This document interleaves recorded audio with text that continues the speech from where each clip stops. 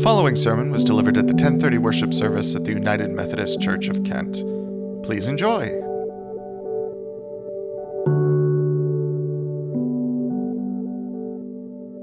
The sermon this morning is a continuation of a sermon series entitled Living in the Vine, based upon Jesus' teaching where he said, "I am the vine, you are the branches." The image suggests that when we are connected to Christ, as branches are connected to the vine, we will flourish. Yet sometimes people who are living in faith encounter great troubles. How are we to understand what God is doing when we are in the midst of difficult and perplexing times? We can gain insight into that question as we consider this morning the story of Abraham, which also has a very meaningful connection with the events of Holy Week. Let's be for a moment in the spirit of prayer. May the words of my mouth and the meditations of our hearts be acceptable in your sight, O Lord, our strength and our Redeemer. Amen. The story of Abraham that we heard from the book of Genesis begins, "After these things, God tested Abraham." Are we to understand that when we encounter difficult times, God is testing us in some way to see perhaps whether we will have faith? Here in a university community, we know the educational value of tests to check how well students have mastered the material at hand. But if God gives us spiritual tests to see how we will perform, we are in trouble. Indeed, in the realm of testing, Abraham had already failed well before he ever got to that mountain with Isaac. In an earlier chapter in Genesis, the story is recounted about how Abraham and Sarah were in Egypt, and Abraham felt threatened that someone like the Pharaoh might kill him in order to take Sarah. The test, in this case, was whether Abraham could trust in God to protect him and Sarah. Abraham sold Sarah out, saying that she was his sister and she was taken by the Pharaoh. Abraham completely bombed that test. Fortunately, God is merciful. God rescued Sarah and Abraham and brought them safely out of the land of Egypt. And even though Abraham had failed miserably, God did not give up on him. That story illustrates that God does not give us tests in order to determine whether or not we merit a place in God's plan. God includes us in God's eternal promises, even though we may not be worthy at all. So how then are we to understand the testing that Abraham later encountered with his son Isaac? This past week was spring break in the Kent schools. There are always some families during spring break who go to Disney World. And at Epcot, there is a ride, as you may know, called Test Track. On your way into Test Track, you design your own car. Then you get into an actual little car and you zoom around a test course where you whip around curves and finally zing outside at 60 miles an hour before braking quickly to a final stop. At the end, they display how well your designed car supposedly performed. It's all great fun, of course. It is meant to mimic what is done in actual car design and testing. Through testing, engineers refine and further develop the ideal shape and structure for a new model of car. In Abraham, God was, in essence, creating a new model for humanity, a model of faith and commitment to God. In the process, Abraham would go through a time of testing, which would refine, shape, and deepen his faith, so that in the end, he would be an example of faith for generations to come. In real life, of course, testing is not always fun. A time of testing may be a rough experience. For Abraham, it would be an excruciatingly difficult experience. But God's aim was that Abraham would spiritually grow through it all so as to play a key role in God's purposes. The story begins after these things. The phrase "these things" refers to God's promises to Abraham, the promise that he would have many descendants and that through his descendants the whole world would be blessed.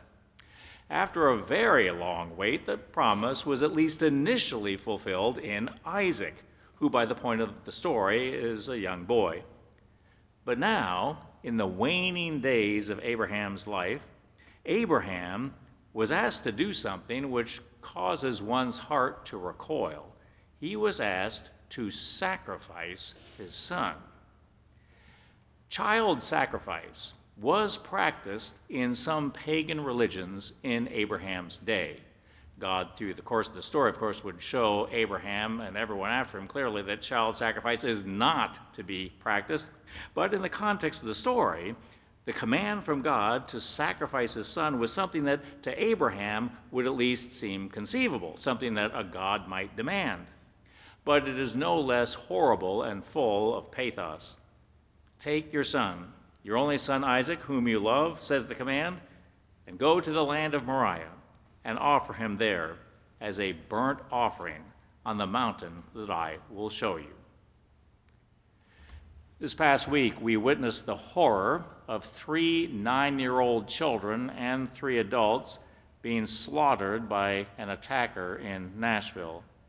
It was utterly senseless and absolutely dreadful. So imagine a parent, Abraham, receiving a command from God to slaughter his own young son, Isaac, as a burnt offering to God. You can hardly think of anything more dreadful, more incomprehensible, more utterly senseless than that. That is the point. God asks Abraham to do something that goes against all goodness, all meaning, with no reason given for it whatsoever. Indeed, for Abraham, sacrificing Isaac would not only be horrendous beyond comprehension, but it would also contravene the very promises that God had given Abraham, and for which Abraham had been waiting for years. God had promised Abraham many descendants through whom the whole world would be blessed. Abraham had one descendant, Isaac, who had finally been born when Abraham and Sarah were both very old. Abraham was the child of promise on whom the future now depended. God was asking Abraham to destroy the promise by destroying his own son. You cannot make any sense out of this. Here is our first major connection point with the story. There are times for us when life does not add up, when we just cannot make sense out of what is happening to us or what is happening to people we love. What Abraham is called to do in this context is to trust. To simply trust in God. Precisely here is the testing. Can Abraham trust and follow God when nothing makes sense, when he is unable to understand, and when to keep trusting and to keep following will be extremely painful? Can we trust when we are in perplexity and pain? Verse 3 says, "So Abraham rose early in the morning, saddled his donkey, and took 2 of his young men, and set out and went to the place in the distance that God had shown him." Imagine Abraham chopping the wood, the knot in his stomach with each blow. Imagine him guiding Isaac out of the tent to start the journey. Nothing is said in the story about Abraham's emotions, but through the sparse lines you can feel the agony. Yet Abraham trusts God. He follows God's call. Here the story gives us a major word of encouragement. When life doesn't make sense, when each step is painful, trust in God, that somehow in all this, God will be at work. After 3 days, imagine that journey, Abraham arrives at the place. The place, Mount Moriah, is later identified in the book of Chronicles as what is now the site of Jerusalem, Mount Zion. Abraham tells his 2 servants to wait with the donkey while he and Isaac move on. The story continues. Abraham took the wood of the burnt offering and laid it on his son Isaac, and he himself carried the fire and the knife. So the 2 of them walked on together. Isaac said to his father Abraham, "Father," and he said, "Here I am, my son." He said, "The fire and the wood are here, but where is the lamb for the burnt offering?" Abraham said, "God himself will provide the lamb for the burnt offering, my son." God will provide the lamb. Does Abraham say this in order to deflect the heart-rending question of his son, "Where's the lamb?" Is Abraham thinking that God will in some way act before Isaac dies in order to somehow make sense of all this? We cannot know the mind or the heart of Abraham, but the words that Abraham speaks will prove profoundly true. As the story progresses, Abraham binds Isaac, lays him upon the altar, raises the knife over him, and suddenly a voice says, "Stop." Abraham sees a lamb that has caught itself in a nearby thicket. Isaac is to be spared. God has provided the lamb. Paul would later say in the New Testament, God will not let you be tested beyond your strength, but with the testing, he will also provide the way out. Times of testing come upon us. Such testing is not necessarily to be understood as being sent upon us by God. Testing may come as the result of the behavior of others or simply the consequences of the circumstances of life. But however the testing comes, we may find ourselves in times of severe duress and strain when there appears to be no good way forward. We may long for explanations and answers, but see no solutions. When we find ourselves in such times, the story of Abraham draws us to cast ourselves in faith upon God. Can we trust that God will indeed provide a way? Paul surely had the Abraham story in the back of his mind when he said, God will not let you be tested beyond your strength, but with the testing, he will also provide the way out. The story of Abraham, however, not only shows us that God will provide a way when we find ourselves in times of personal testing, the story also speaks to the much larger answer that God ultimately provides for the greatest problem of the human race. The Abraham story takes place against the backdrop of the first 11 chapters in the book of Genesis, which describe the whole slide of humanity away from God. In those early chapters, we are told of how people fall into sin, into separation from God, how they end up in enmity toward one another, and how, in their alienation from God, they are in bondage to death. With Abraham, God begins to answer our human problem. It is an answer that will come to its culmination in Jesus. And we can observe in Jesus some remarkable parallels to the story of Abraham and Isaac.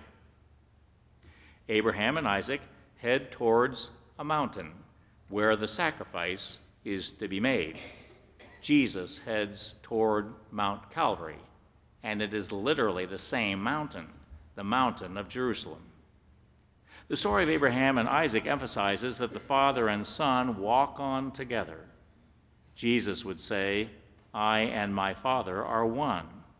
And there's a sense in the story of Jesus that the father and son move together toward the mountain of sacrifice.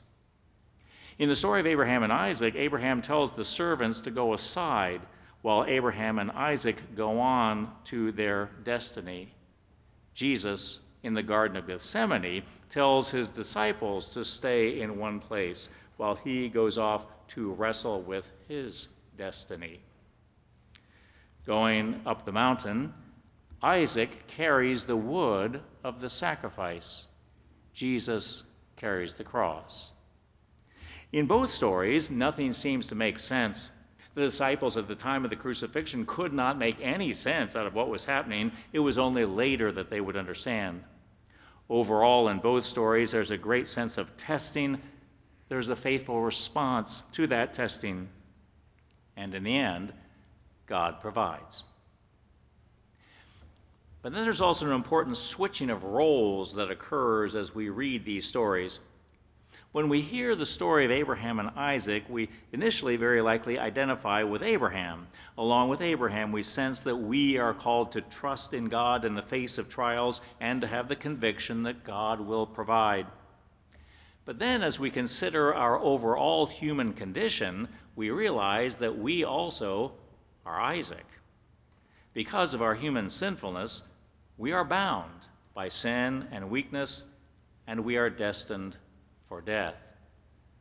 When the knife of death is raised over us, will there be anyone to say, stop? On Mount Calvary, God says stop to the power of sin and death as Jesus comes forth as the Lamb. In Jesus, God provides the way out for us as Jesus takes upon himself the death that was to fall upon us, so that we can be delivered. And thus it is that the promise to Abraham that through his posterity the whole world would be blessed comes to its fulfillment in Jesus. Through Jesus, God provides the way for us to move out of death into life, out of spiritual alienation into fellowship with God, out of emptiness into the fullness of God's blessings. When Abraham, at the end of today's story, names the mountain, the Lord will provide, it is an indication of how God, one day on that mountain, would provide the way for all of us to enter into new and everlasting life. What both stories call for is faith. A trust in God so deep that we follow God even when it does not seem to be to our advantage and even when we do not understand. It is a faith well beyond what we see in most of the crowd on Palm Sunday. In Jerusalem on that day, many people cheered for Jesus, but the crowd was not ready to follow Jesus, especially to the cross. When we choose instead the path of faith to journey with Jesus up the mountain, it may be at times a very difficult journey, but we discover in the end that God does provide. For God is a God of grace and salvation with promises that are everlasting. Let us pray. O Lord, when we find ourselves in times of perplexity and pain, lead us to recognize that you are at work. Your plans exceed far our comprehension.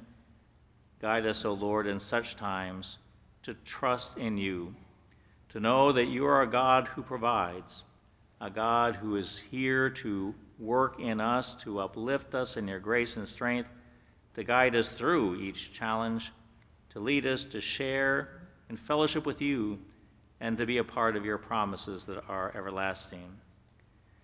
We take hold of the good news that even as we are facing great threats and the ultimate threat of death, Jesus has come forth as the Lamb, taking upon himself the death due to us, atoning for our sin that, oh God, we might be reconciled with you. Lead us as we would respond in faith as we receive that message of your saving grace, as we live then today in fellowship, O God, with you and with one another. We thank you that in your grace you draw us together in the life of your church. We do pray for persons in our fellowship who are in times of particular need. We pray for those who are sick and pray especially this morning for Tim Smith, Kathleen Munn, Hal Hall, Suzanne Burns, Wanima Flasher, and Greg Curtin, praying for these and others who are in times of illness or surgeries, praying, O God, for your healing power. We also remember those who are mourning. We lift up especially Becky Head and family upon the death of Bill Head, entrusting Bill, O Lord, into your everlasting arms. Lead us as we would take hold of your promise of everlasting life, that indeed you open up the way for us from death into life. We can rest in that promise today. We can look to you with confidence in your assurances that are eternal. We thank you that you draw us, O Lord, into the larger church and lift up our fellow United Methodists today at the new Pittsburgh United Methodist Church. And, O Lord, in this time when our United Methodist Church is dividing, we pray that you would give us the vision to trust in how you are calling us forward, how you are leading us to be a community of faith that welcomes all, that grows together, a place in which everyone can experience your love and your saving grace and compassion, and a place where we can join to reach out into the whole world with your good news and your compassion.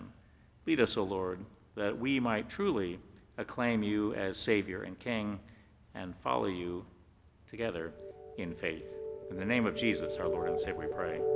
Amen. Thank you for listening to this edition of the United Methodist Church of Kent Sermon Podcast. For more information about the church, visit www.kentmethodist.org.